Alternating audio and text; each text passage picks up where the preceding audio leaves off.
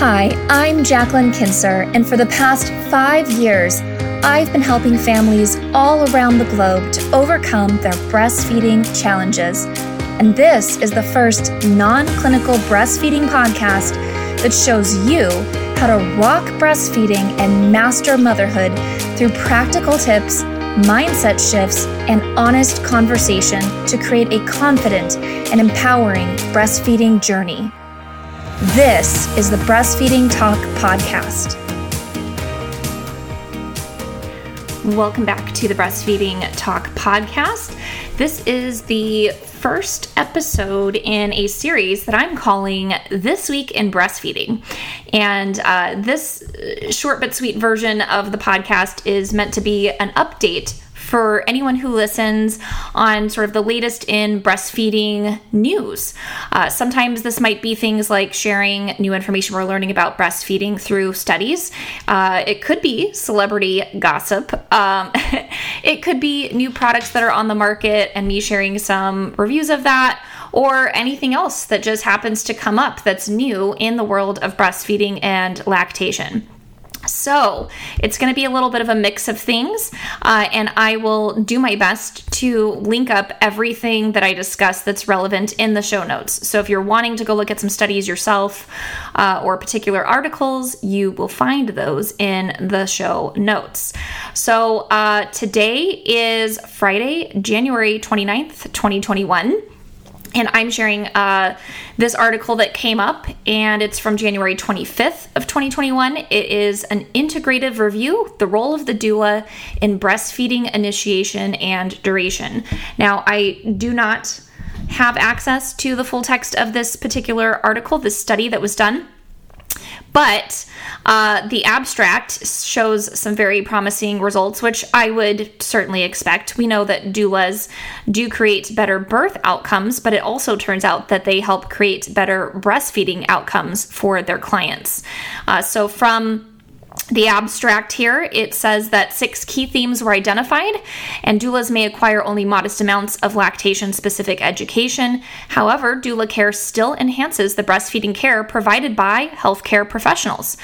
Doulas offer prenatal and intrapartum support that encourages breastfeeding initiation in the hospital, as well as providing breastfeeding support in the community and home settings.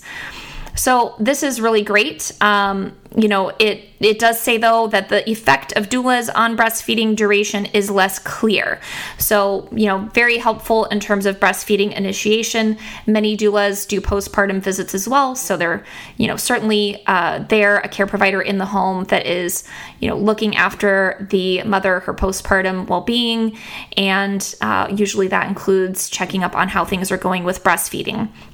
I know for myself in my practice that I get a lot of referrals from doulas in my local community.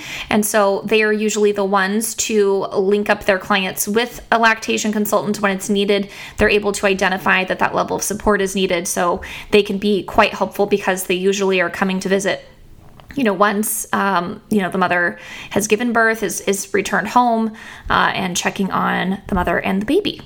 So I thought that was really great.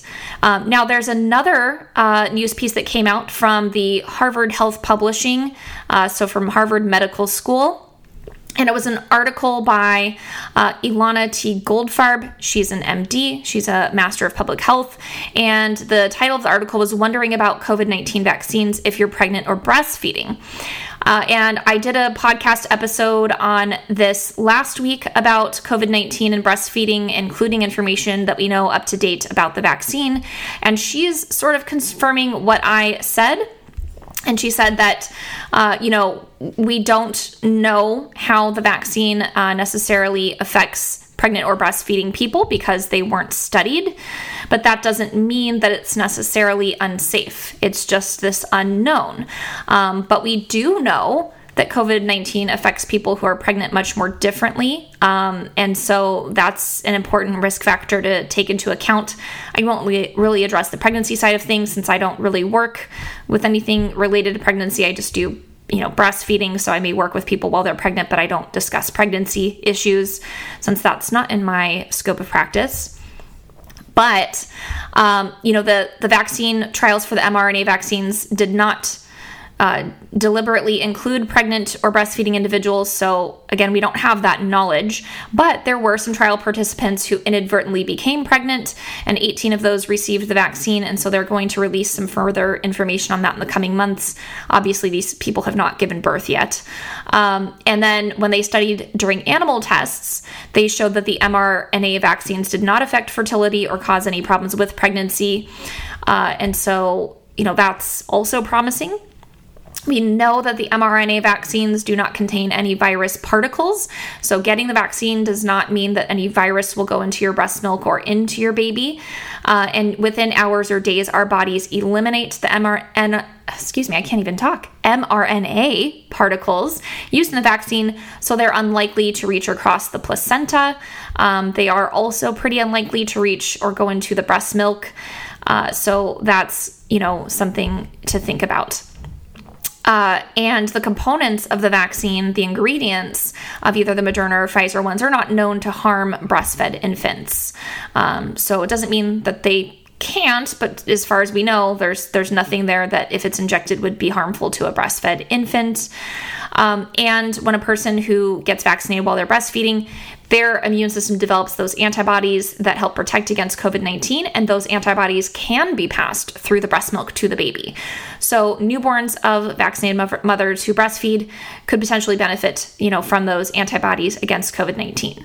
So that's what we know. So basically, her article that she wrote just reviews that information and states basically the obvious if you've been following the details of vaccine, which, a lot of people have not. So I like to just share that.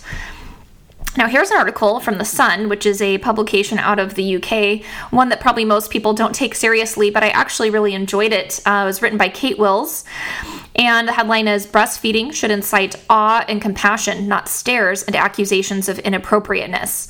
Now, this is really important, actually, because next week I have Professor Amy Brown on the podcast, and she is in the UK, specifically Wales, and the UK has some of the lowest breastfeeding rates in the world.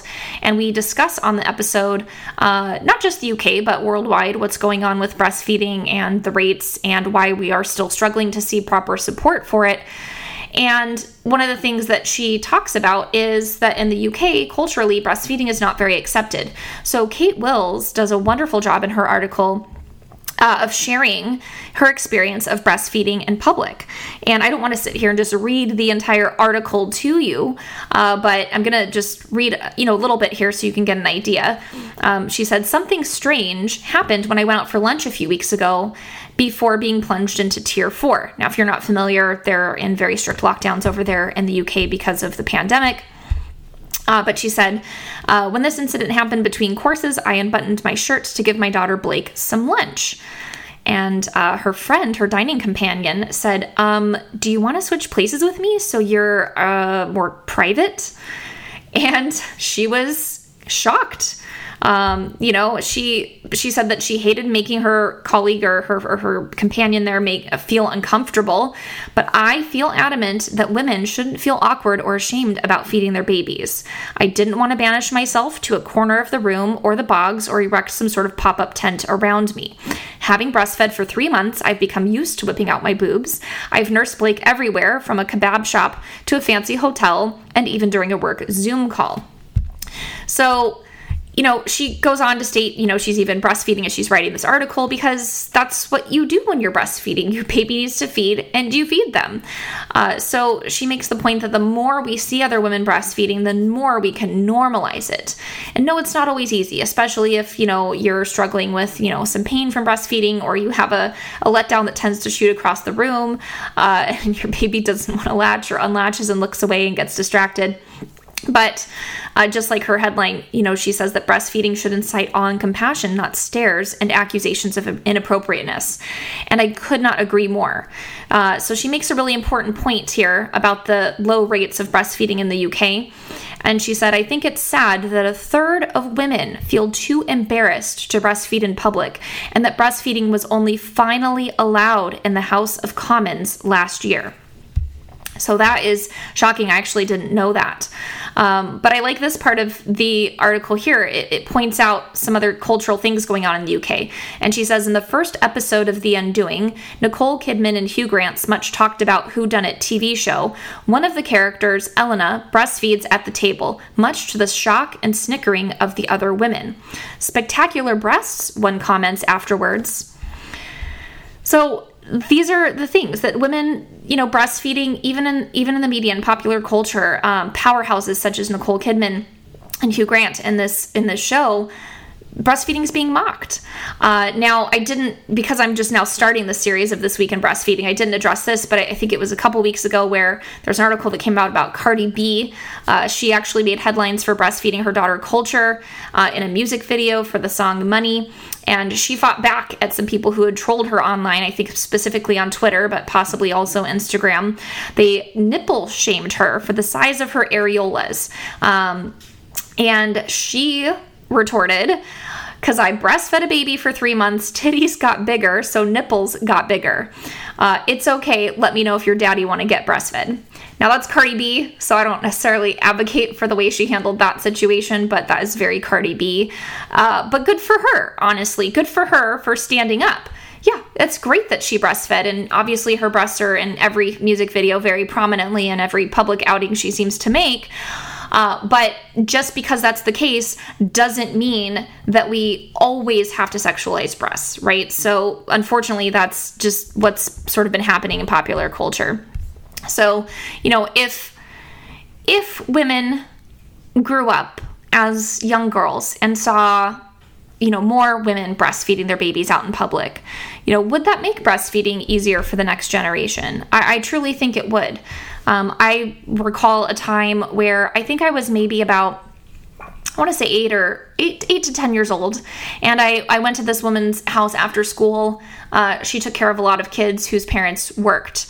And so it was kind of like an after school sort of, babysitting service until our parents were off work. So I would go with a few of my friends, and she had a friend over. And the friend just unlatched her baby, or unbuttoned her shirt, latched her baby, and breastfed. And I had never seen that before. And as a child, I didn't have any sort of context for it or whatever. I just saw it as completely normal. Like, oh, cool, that's how you feed babies. Neat. I had also seen bottles being used, and I had seen formula being used far more than I had seen breastfeeding. But I will tell you this, that is the only time that I had ever seen another real person breastfeed. And when I had my son, I intended on breastfeeding, but I honestly think that the intention of, there was no question in my mind that I would breastfeed had a lot to do with that image that stayed in my mind when I was somewhere between the ages of 8 and 10. That I saw someone breastfeeding like it was no big deal. There was no shame around it. It was just something that had to be done. And I saw that, and I remembered that. That image was burned into my mind as a child. And I recalled it often, remembering when I was breastfeeding my son, wow, had I not seen that example of breastfeeding, would I be breastfeeding today? And the answer is, I don't know. I really don't know. Now, here's kind of a related article that's from Ms. Magazine. This is from January 26th, so just a few days ago. And the headline is online breastfeeding a new thing? How the pandemic is changing everything and nothing. And so they kind of make the point here, the author Corinne Botts, that we had Brelfies, right? Breastfeeding selfies. And that was something that we used to sort of advocate for breastfeeding on a grassroots level, right? Sharing these things on social media. But now, because there are mothers who are working from home and they are using Zoom or some other video conferencing type of tool to, collaborate in the workforce, that they may be found breastfeeding their babies. And so I'm going to read just this excerpt because I think this is definitely something that a lot of mothers who are working and doing video calls are thinking about. She says, I was recently preparing to sign on to an online faculty meeting when my 2-year-old began to scream, TT, the French for boob and suckling. I might be saying that wrong. 30 seconds before start time. With little time to think, I hit join meeting, put him on the breast, and attempted a smile. But wait, should I turn the camera off? As a legal scholar who writes about lactation as an under-recognized and unrewarded form of gendered labor, I could not possibly turn it off. I noticed that there were 50 participants on the call. Would I come across as unprofessional or just French? Keep the camera on, I told myself. It was a bit scary, uncomfortable, but I'm tenured. I'm a white, cishet woman who is privileged in many ways, the type of person who ought to use her position to make lactating labor more visible. A couple of minutes in, a senior colleague texted me, "Are you nursing?" I wrote back, trying to project confidence. Of course, online public nursing, my current research topic. So she goes on to state, just some of the issues with this, that lactation has become something that's more visible, but at the same time also less visible, right? Because we're not out in public, there's social distancing. So, if we are walking along somewhere, chances are no one's really just sitting casually and just breastfeeding their baby, right? We're all trying to get home or keep our distance, noticeably making less eye contact, things of that nature. But then it's transitioning to online, where we might be seeing this more online. Workplaces, have been required in some cases to provide lactation rooms and things of that nature. So usually you'd be using a lactation room and taking a break. Now that work has moved to home, you might be nursing and working through that time period instead of actually taking a designated break. So she brings up some really excellent points here, and honestly, it's an excellent article, and I don't want to go through all of it, but I'm curious, if you, the listener, have experienced this. Have you been in a situation where you're on a video call? Maybe it's even helping your older child sign on to their, Zoom or Google Classroom or something like that, and you're nursing the baby in the background there. How have you felt during this time with that? Do you feel more exposed? Do you feel like you're setting an example? Do you try to avoid nursing, or do you turn the camera off? I'm just so curious about how people are managing this sort of situation. Now, I guess I should have gone in maybe a better order here, but there's an article from the World Health Organization here, which I always like sharing their information because, it gives us a global perspective instead of something that's so U.S.-centered where I am. And you may not be listening from the United States, so I always like to just, make that assumption. I have clients all over the world, so I like to speak to them as well. But they talk about the Moderna COVID-19 vaccine specifically and what you need to know. And they do talk about, who else can take the vaccine, meaning just, people other than high priority groups. And they have a specific sentence here that says the vaccine can be offered to a breastfeeding woman who is part of a group recommended for vaccination, e.g. health workers. Discontinuing breastfeeding after vaccination is currently not recommended.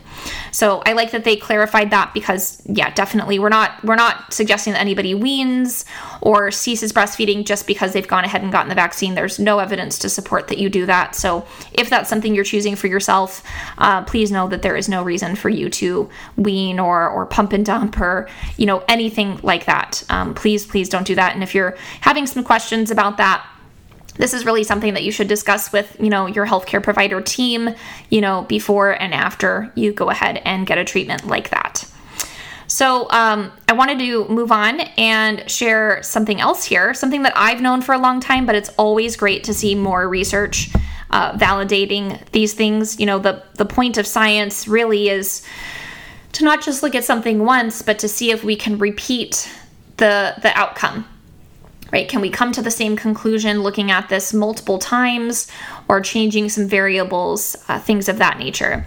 And so this article I found from the Baylor College of Medicine. It is from January 26th, 2021. And it says, connecting the dots between lactating mother's diet, milk composition, microbiome, and benefits of mother's milk. And so they're just going into confirming that, human milk is the optimal nutrition for newborns and infants. And this study was done by researchers at Baylor College of Medicine, and they have uncovered, by the way, someone else has already uncovered this, but they've re-uncovered a mechanism by which nutrition can modulate the beneficial composition of the mother's milk. So here's what they say. Mother's milk confers protection against both immediately life-threatening infant diseases, such as necrotizing enterocolitis, as well as later onset diseases in adults like obesity, diabetes, and inflammatory bowel disease. Now that's a quote from Dr. Kirsty Agard. I believe I'm saying that correctly. She is the Henry and Emma Meyer Chair in Obstetrics and Gynecology and Professor of Molecular and Human Genetics at Baylor and Texas Children's Hospital. And then she goes on to say, scientific evidence suggests that what a mother eats while she is breastfeeding can modulate the beneficial composition of the mother's milk, but the underlying mechanisms involved have not been elucidated. So she really gets into, the metabolic health lifelong for the child, and that what a woman eats during pregnancy can affect that. And also, obviously, postpartum when she's breastfeeding. And they start going into the human milk oligosaccharides. Now, if you didn't know this already, human milk contains over 200 oligosaccharides, and we're always discovering more. And there's quite a few components, I would venture to say, in breast milk that we still have yet to discover. So it's a very cool living tissue, amazing, incredible substance that is really, one tiny part food, one other part directing, the complete child development on a genetic level, on a microbiome level, neurological level, really on every level. So it's pretty amazing stuff. So what they say here is that since human milk oligosaccharides, or HMOs, as we call them for short, are basically inert substances to a mother and her baby. However, they exert their health benefits by acting as food or fodder to microbes, both bacteria and some viruses. Now, not all viruses are bad, by the way. This appears to be a very interesting example where what we eat affects our microbes via an intermediate, the HMOs, which we make but don't directly benefit from. It gives us a fascinating glimpse into what we and others believe is a natural co-evolution process. So just so you guys understand, HMOs are there to feed the microbiome in the gut of the baby. So when people say things like breast milk is all used up by the baby and it's normal for them not to poop for several days, that is not true. That is a complete falsehood. And if you have a healthcare provider who's telling you that, one, I would ask them, where is the evidence to support that claim? I'll give you a hint. There's none. And you may hear anecdotes from people. Well, my baby didn't poop for 14 days and then he went and he was fine. Well, how do we know that they were fine? I would say that if you didn't poop for 14 days, or if your dog or cat didn't poop for 14 days, you'd be rushing to the doctor. So it is not normal for human infants who are exclusively breastfed to not poop for 14 days. And the reason for that is because of these human milk oligosaccharides. They're feeding the gut bacteria, and they will then get disposed of. They're basically, it's like if you took Metamucil because you want to have, more sort of, substance to your stool, right? Human milk oligosaccharides work much in the same way. They're basically this fiber, right, that doesn't really get digested. It's there to feed the microbiome, and then it is going to come out in their stool, along with dead parts of the microbiome. So bacteria is constantly, replicating, reproducing, so to speak, and then it's dying off, and that dead bacteria is also going to come out in the stool. So there's always waste to be expelled. If our body's not expelling it, it starts to become toxic. So that's sort of the rundown on HMOs from my perspective and previous research I've looked into. But they were looking specifically at breastfeeding mothers and their meals in a controlled setting at the USDA Children's Nutrition Research Center. So they consumed a particular diet for 30 to 70 hours, and then after a 2-week, what they call washout period, the same woman ate a different diet also provided by the researchers. So then the researchers collected milk samples from all the different points in time, including when the diet switched. So this way, she could kind of serve as her own control, like each participant. And they call this a crossover trial design. So if you're wondering what kind of trial design this is, it's crossover trial design.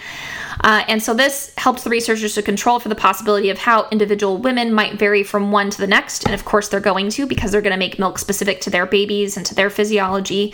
But they're trying to control for diet and look at a group of people here.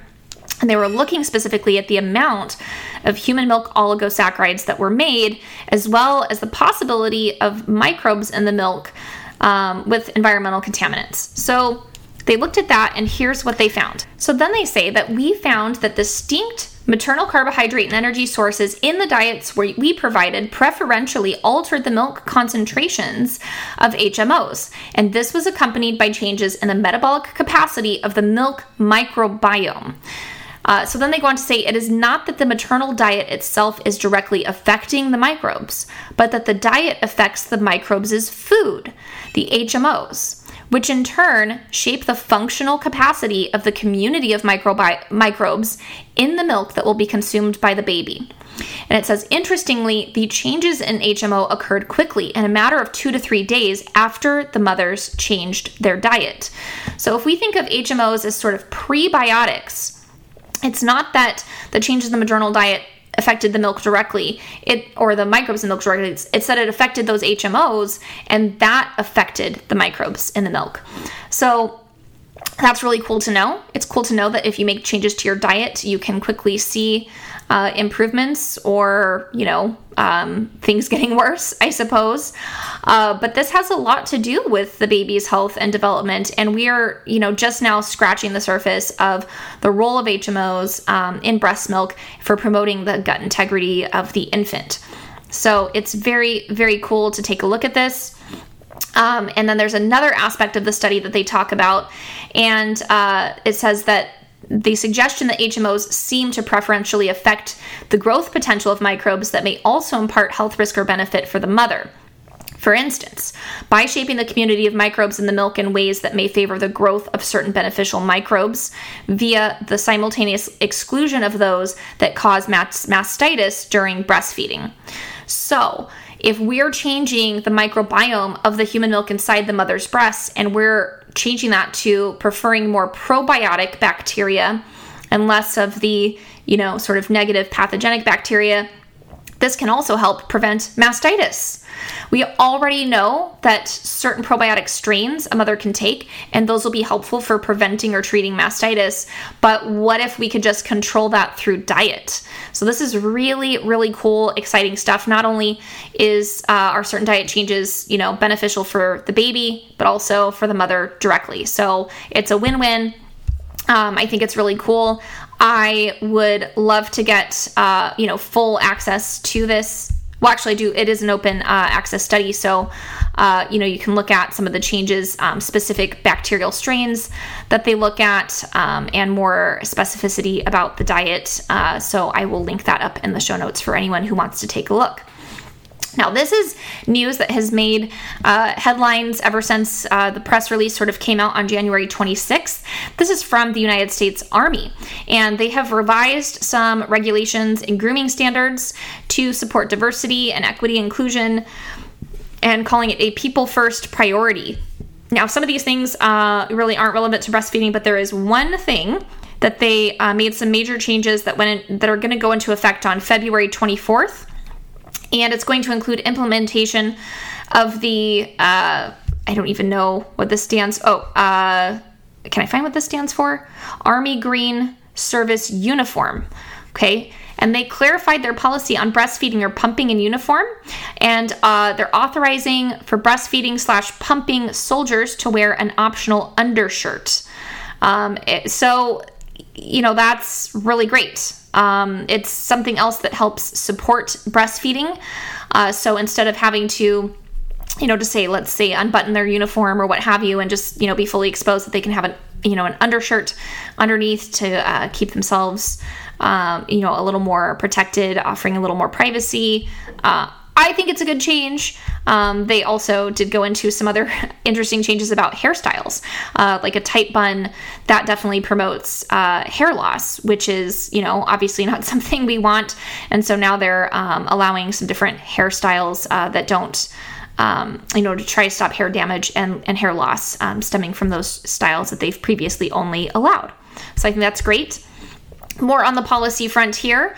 This article was released on January 27th. I have it here from the New Hampshire Business Review. Breastfeeding pregnancy bills get favorable reception in the New Hampshire Senate hearing. So this is really, really cool. I would like to see more states do something like this, and I'd also like to see more be done on this front. But basically, this is a bill that has bipartisan support. It would require New Hampshire employers to have to provide reasonable accommodations to women before, during, and after pregnancy. Now, as that relates to breastfeeding, it would require businesses with more than 5 employees to provide a safe place to express breast milk and a place to do it for a year after childbirth. So currently, federal law in the United States basically requires that employers with over 50 employees have these accommodations. Now, that actually leaves a full quarter of women unprotected in the workforce. So still, if your employer has only 30 employees, they're not subject to this federal law. So, they can make you pump in a bathroom, or they don't have to give you pumping breaks, technically. Now, I think that's horrible. But unfortunately, that's the way it is for a lot of women who are returning to the workforce. And it does happen to be a pretty big barrier in terms of, continuing to breastfeed and women meeting their breastfeeding goals. So the other problem here is that because of the pandemic and everything that's happened in terms of the economic impact and everything else, disproportionately women, especially working mothers, have been impacted. So this bill in New Hampshire for their state would make it easier for women to continue to work, certainly. Now, the interesting thing about this is that they do state that there was a virtual hearing of the Senate Commerce Committee on Tuesday. No one spoke in opposition to either piece of legislation, and those who expressed concerns mainly worried that the bills did not go far enough. So I was really encouraged to read that. I'm so glad that there are people at that upper policy level of government who are seeing that we need to do more for our working mothers out there. And I think that would be just, wonderful to see that. So it sounds like that this is going to pass, and, that's great. So maybe if this happens in New Hampshire, we can start to see this in other states. It may set somewhat of a precedent. Now, if this is something that you're interested in getting to happen in your state, it's really important that you, stay in contact with your legislators. If you don't know who they are, there's lots of tools online where you can look that up. But it's really, really important that you advocate for the things that you want. They're not going to just magically introduce a bill that they have no idea that anybody wants, right? Unless it's like a personal thing for them. So perhaps someone has given birth, there may be a state representative, and they're trying to breastfeed, and they're like, hey, I don't have a place to pump, breast milk, or, something of that nature, right? There may be some rule that they realize is outdated, and they want to make some changes. So if you're looking to get something like this in your state passed, you've got to go advocate.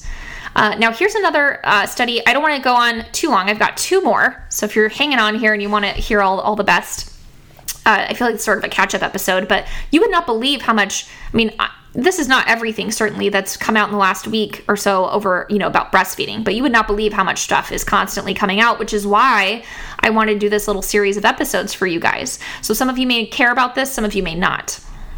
But it's always going to be relevant information. So here's an article about a study that was done on zinc and iron, maternal intake of zinc and iron, and how that affects breastfeeding. Now, zinc is a nutrient, and iron as well, both that I've known to affect milk supply. If you have nutritional deficiencies with zinc or iron, these are things that can potentially hurt your milk supply. And so one of the things I suggest when my clients go to get lab work done to see what's going on, why do they have low milk supply? They're doing all the right things, but despite that, it's not happening for them. I have their ferritin levels checked. Now, you can have the zinc levels checked, but usually there's something more going on. But it's not a bad idea to have that checked as well. But there's a new Polish study that indicates that following a diet that is rich in zinc and iron, breastfeeding mothers produce milk with a higher concentration of these trace minerals. So this is really cool. They actually were able to show that maternal diet influences iron and zinc content in human milk. So they are looking at mineral deficiencies.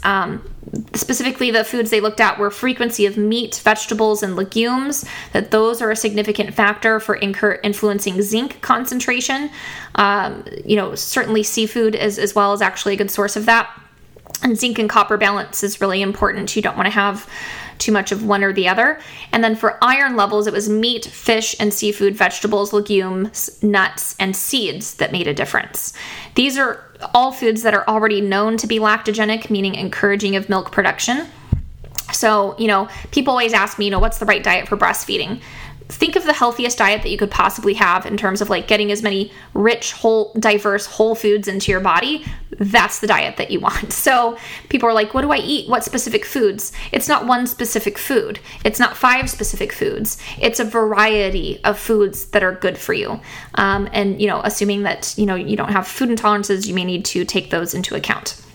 So what they're saying here is that the findings are significant because both iron and zinc play an essential role in many physiological processes, yet deficiencies of both minerals are a public health concern during pregnancy and infancy, especially in developing countries. Iron is part of hemoglobin and a structural component of a variety of enzymes crucial for a range of human metabolic processes. Infants are particularly susceptible to the consequences of iron deficiency due to rapid growth and brain development. Zinc plays a catalytic role in each of these 6 classes of enzymes, as well as having an important involvement in the regulation of gene expression, signal transduction, and neuronal transmission. Zinc deficiency in infants results in stunted growth and compromised immune function, with increased mortality from respiratory infections and diarrhea. Zinc deficiency is reported to be responsible for 4.4% of deaths in children aged 6 months to 5 years. So obviously that's, looking at sort of a worldwide figure, but zinc is very important for your digestion. People with who have been on pharmaceutical medications often are depleted of zinc. So they need zinc to, they need a zinc supplement most of the time, or to eat foods that are high in zinc. Zinc is very important for controlling reflux. In fact, sometimes that's an appropriate treatment for babies who are experiencing reflux or potentially reflux during pregnancy. So I like that they're really looking at how the maternal factors affect the quantities of iron and zinc in the breast milk. It's very important. Now, if you want to know a little more about the study, what they did is they collected milk samples between 4 and 6 weeks postpartum for 32 healthy, exclusively breastfeeding mothers. I'll admit here the sample size is not large, but they were assessing the diets via 2 methods. They looked at current intake in terms of a food diary that they required the participants to keep, and habitual intake sort of over the 3 months prior to the study. So they're looking at what are the habits that have been going on. Now we're going to see exactly what foods they're eating. Now they calculated daily milk intake by weighing the infants, and they determined the iron and zinc concentrations in the breast milk by inductively coupled plasma mass spectrometer. So that's just a way of looking at, some of the components of milk. So I think it's a great study. I think it just confirms some things that we already knew in the lactation community here. But for those of you listening, it's important to think about, make sure that you are getting foods that are really high in all of the appropriate nutrients. In my mind, taking something like a prenatal vitamin, that's there to serve as a bit of a bolster, in case, you had some variability in your diet and you didn't get certain nutrients in a certain week or something like that. But it does not replace overall good nutrition. Depending on the vitamin you're taking, may or may not be more bioavailable forms of those minerals and vitamins and micronutrients. But really, the best source of those sorts of things is food. So if you can get the right diet, it's very, very important. Now, last but not least, very cool study here that is in the Journal of Nutrients. And it's called Breastfeeding Duration and Development of Dysglycemia in Women Who Had Gestational Diabetes Mellitus, Evidence from the Gusto Cohort Study. So basically what this study is looking at is women who had gestational diabetes, so meaning, had that during pregnancy, and what is the potential of reducing their risk of long-term diabetes. And so this is really cool because they're looking at breastfeeding specifically. So they took data from the Growing Up in Singapore Towards Healthy Outcomes study. So that's abbreviated as GUSTO study. And they were trying to understand the influence of breastfeeding duration on long-term dysglycemia. So dysglycemia is either pre-diabetes or diabetes. So they took basically they did a Poisson regression model with a robust error variance to estimate the incident rate ratios for dysglycemia 4 to 7 years post-delivery. And so they grouped women in different categories: less than 1 month of breastfeeding, 1 month or to 6 months breastfeeding, and then greater than 6 months. So they looked at this and they saw that the longer the duration of breastfeeding, the more likely that the long-term risk of dysglycemia was reduced. And this is in an Asian setting. They are careful to say that because, these things actually do matter. So breastfeeding has benefits from others beyond just weight loss, which, is one that we can see. But potentially the weight loss issue there has a lot to do with regulating, blood sugar and insulin resistance issues.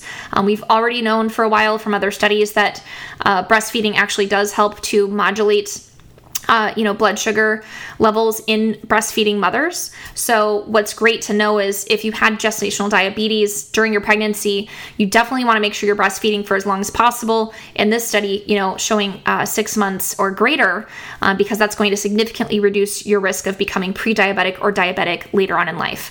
I really like how they looked at this, looking at 4 to 7 years postpartum.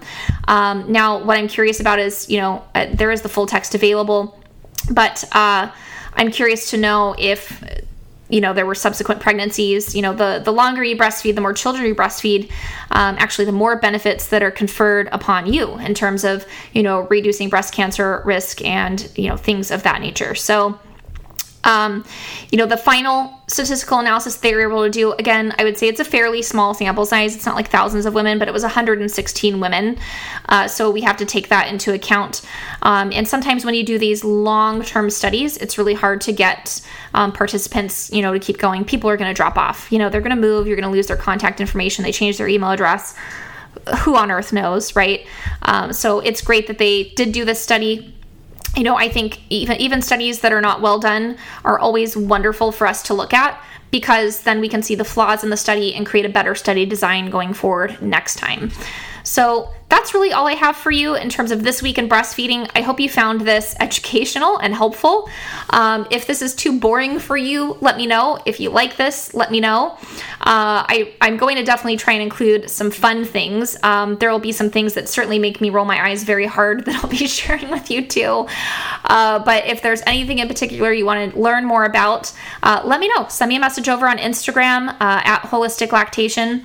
Is where you can find me. If you find this episode helpful, this little series, let me know. Leave a review on iTunes. That definitely helps our podcast get found. And I just appreciate all of you listening and subscribing. If you're not already subscribed, make sure that you are so you can get these weekly updates along with all of the incredible guest interviews. Like I said, coming up next week is Professor Amy Brown, who's written, I believe it's 7 books around the topic of breastfeeding. She's absolutely amazing, so humble and wonderful, just the sweetest soul, and I'm super blessed to have had her on the podcast, and we've got many other awesome ones coming your way. Did you know most moms stop breastfeeding in the first month postpartum? I believe succeeding at breastfeeding means having the right mindset. In fact, studies show that the number one factor that determines breastfeeding success is commitment, which is why I've created my incredible audio download of breastfeeding affirmations, where I give you actionable mantras so you can breastfeed your baby with confidence and peace of mind. And best of all, it's free. To get access to this audio and PDF, simply visit holisticlactation.com/mantras, and you can get started right now.